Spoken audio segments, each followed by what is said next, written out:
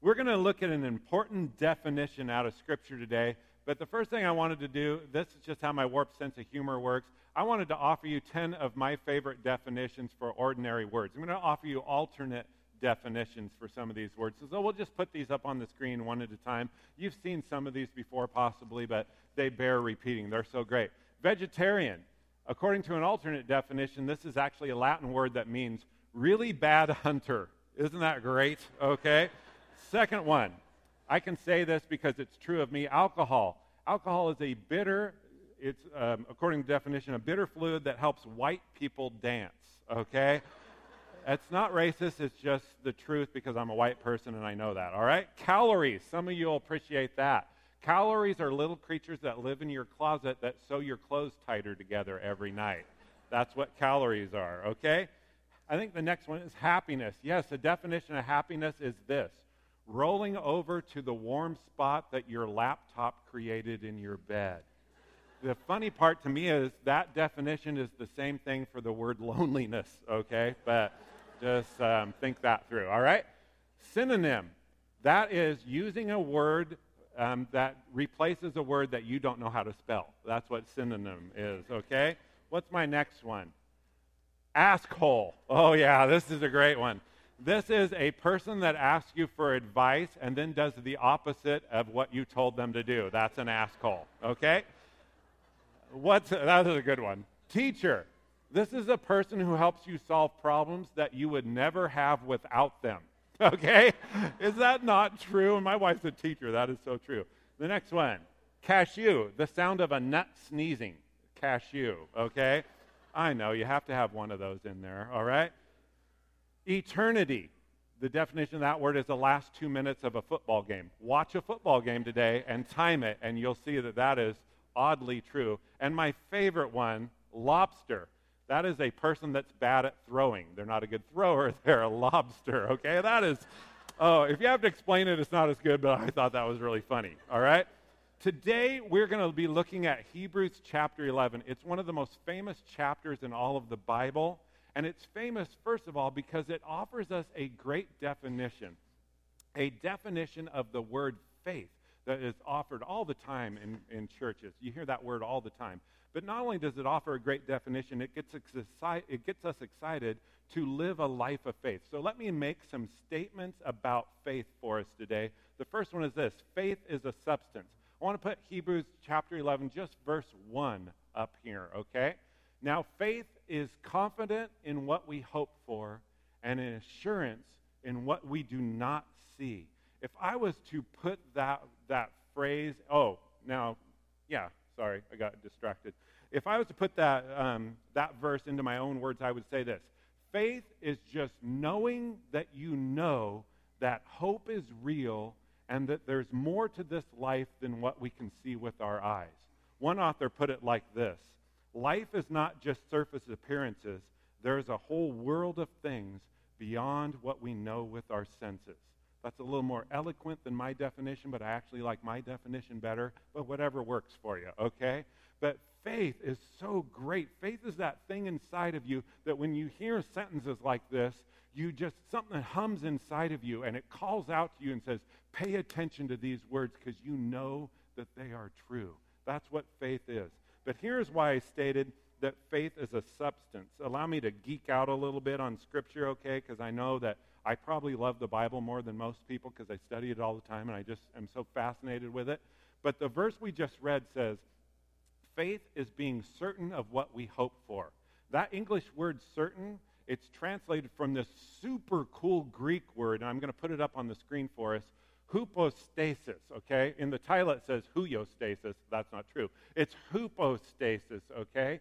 Hypostasis means substance. And it gets even better, okay? Because in Hebrews chapter 1, verse 3, we're told that Jesus is the exact representation of God's person or of God's being. In Greek, that word being is also the word hypostasis. So if you put this all together, what does it mean for us? It means this: just like Jesus is the substance of God, faith is the substance of hope and things unseen. So when you watch the news every night and you start to believe that this world is all that there is, and this world doesn't even look that good, the future looks pretty bleak, and you start to lose hope, where is your hope going to come from? It's going to come not from something outside of you. It's going to come from something inside of you. It's going to be created out of the substance of your own faith. You get that? Your faith is what causes you to have hope when everything seems hopeless. Now I'm preaching here, okay? This is so good. And here's the thing. People always think that faith and belief are the same things. No, belief has to do with your thinking. Faith is an entity. It's a thing. It's a substance, and it's not a substance we have to manufacture for ourselves. Check this out. Luke chapter 17, verses 3 through 6. I want to put this on the screen.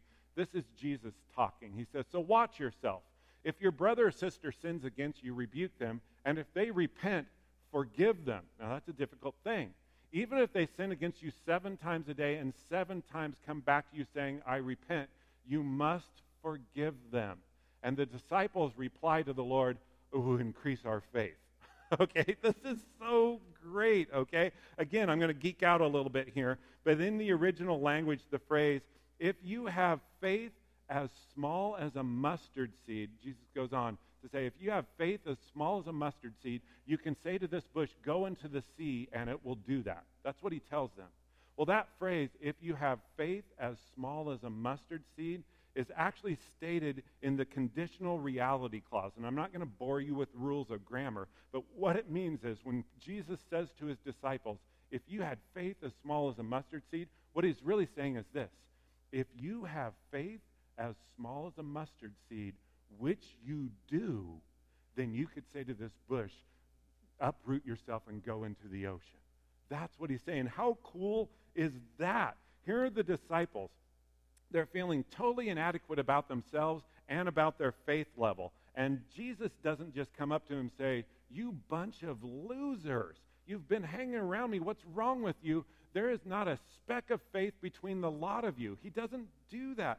I don't think he's scolding them at all, as most people believe. He's actually encouraging them. You see, he just told the disciples, "Hey, I have an assignment for you. I want you to actually forgive people." And that is difficult, as most of you know. That is incredibly difficult. So they reply to Jesus, "Oh, if you're going to ask us to forgive people, increase our faith, okay? Because we're going to need way more faith to actually forgive people." And Jesus replies and says, "You've already got faith in you, enough to do the job and even more. Just tap into it." It's like in the scripture of Luke chapter 17, Jesus is saying to believers all throughout history, even to us, he's saying, "How much faith do you have?" And we reply, honestly, just a teens. Hardly any. You're probably going to need a magnifying glass to locate it, okay? That's how little faith we have. And he looks at us and says, "That'll do. I can work with that, okay? That will get the job done. That's enough faith. Even a teensy amount of faith is enough to get the job done. It's enough to launch you into doing impossible-seeming things, miraculous things like forgiving people or drowning shrubbery in the ocean, if that ever seems important to you, okay? That kind of thing. So faith is a substance. We've all got it. We might have it in small amounts, but we don't have to manufacture it. It's been deposited in our lives by God. Second thing that faith is, if you're taking notes, an engine. Hebrews chapter 11 is often referred to as the Faith Hall of Fame. It's referred to as that because of all the remarkable and important things that the people mentioned in Hebrews chapter 11 did. Hebrews chapter 11 talks about people like Gideon the coward, Rahab the prostitute, Samson the womanizer, and David the murderer. So that doesn't sound like a Faith Hall of Fame at first, does it? It sounds more like a Faith Hall of Shame. But you have to realize something. God changed these people. He transformed their lives and deposited faith in them, a faith that drove them into doing remarkable and courageous things. That's what faith does. It drives us. Faith shapes our choices, it shapes our language, and it shapes our actions so that we can go out and shape the whole world around us. To live in faith is actually to have this ability to imagine a different possibility, a different outcome, a different future than the one that's been presented to you. And then it drives you to do the things necessary to make that future become a reality in your life. So you might say this: faith creates your future. And that would be really true. It does. It creates a future. So to live a life devoid of faith is actually really sad, because you'll miss out on the things that could have happened in your life if you'd allowed your faith to steer you and drive you into doing those things. You know, we often think of two different thoughts, at least I do in my life. I'll, be a little vulnerable here. We often have two thoughts that hit our head oftentimes during a week, and I'll put these on the screen. The first one is this: why me? Have you thought that this week? Some of you have.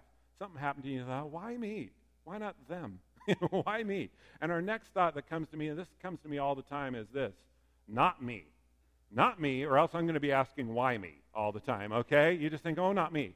Do you want to do this? No, not me. Do you want to participate in this? Not me. I don't do that kind of thing, okay? We think these two things. But faith combines those two statements into this statement: why not me? Faith ignites us.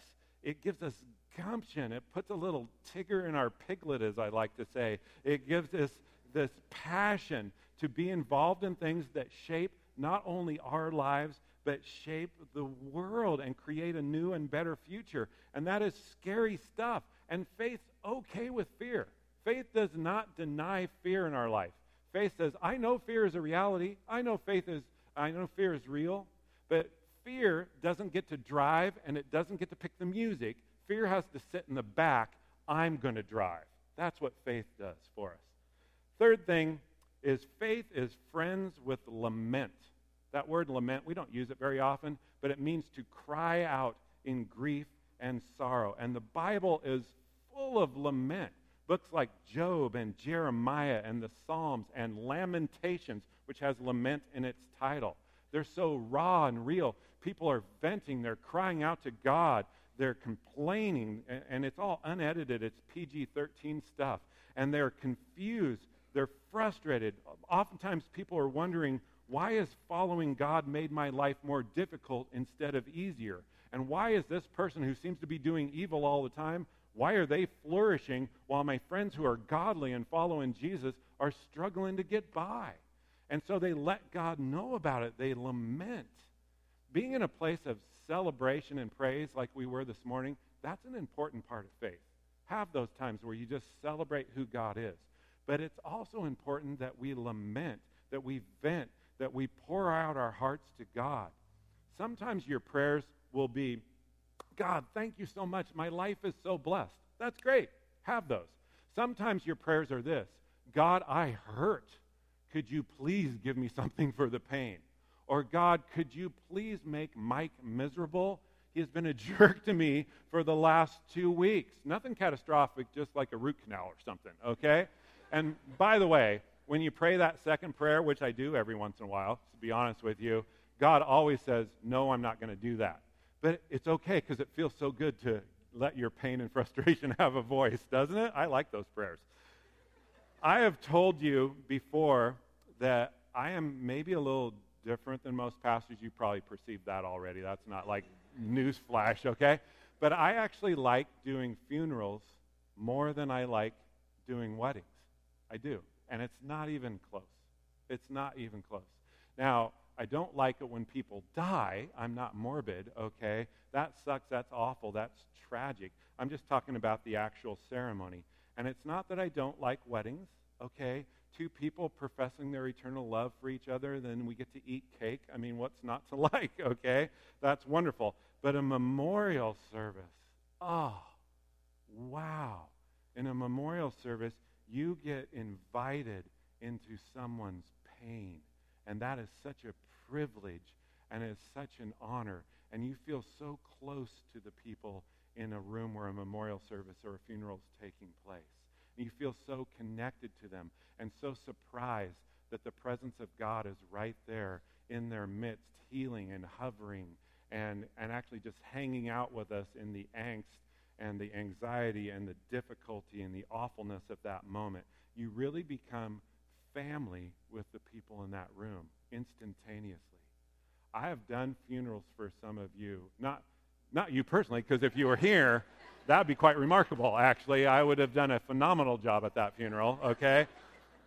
But I've done them for your friends and family, and I wouldn't change it for the world, because I left that place more connected to you and truly family with you than before when I walked in. When we lament, it is not only the most honest thing you can do with your life, it's actually the most honorable, because to lament is to invite God into your anger, your frustration, your hurt, your pain, and it honors him when you do that. You're so fused, so connected with God in those raw and real and honest moments. You're truly family. To act like everything's always happy-clappy in your life is not only dishonest, it's even worse. It causes you to miss out on really important moments with God in your faith. So please, if right now in this season of your life, if you're angry, if you're frustrated, if you're confused, lament. Don't give God the silent treatment. Let him have it. He can handle our outbursts, okay? He's fine with that. Lamenting won't kill your faith. It'll actually fuel it. Because people of great faith, if you study people throughout history that had great faith, they always knew how to laugh from the bottom of their belly, but they also knew how to cry from their heart, because faith involves both of those things. And lastly, last statement today, faith is expandable. There are all sorts of expandable things out there. Have you noticed? There's expandable briefcases now, expandable luggage, expandable waistbands, expandable waist. Okay, we got all that going on. And those are fine. Expandable things are fine. Faith is definitely one of those. Because like I said before, we have faith in us, but it might start small, but it doesn't have to stay that way, because faith stretches, it grows, it's expandable. Several times in Scripture, Jesus looks at his young disciples and says, "O ye of little faith." Ouch, right? There's so much Jesus could say to me, "O ye of little." I mean, he could fill in the blank with so many words. "O ye of little patience while you drive," Tim. "O ye of little common sense." "O ye of little ability to fix things around your house." "O ye of little self-control when cobbler is involved." Okay? And all of those would be true. But to have Jesus, put yourself in the disciples' position here.